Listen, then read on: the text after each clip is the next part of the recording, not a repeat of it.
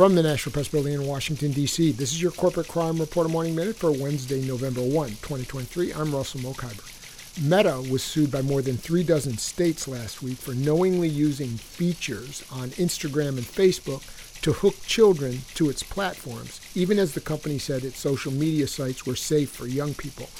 That's according to a report in the New York Times. Colorado and California led a joint lawsuit filed by 33 states, saying Meta, which owns Facebook, Instagram, WhatsApp, and Messenger, violated consumer protection laws by unfairly ensnaring children and deceiving users about the safety of its platforms. The state said Meta had designed psychologically manipulative product features to induce young users compulsive and extended use. For the Corporate Crime Reporter, I'm Russell Mokhiber.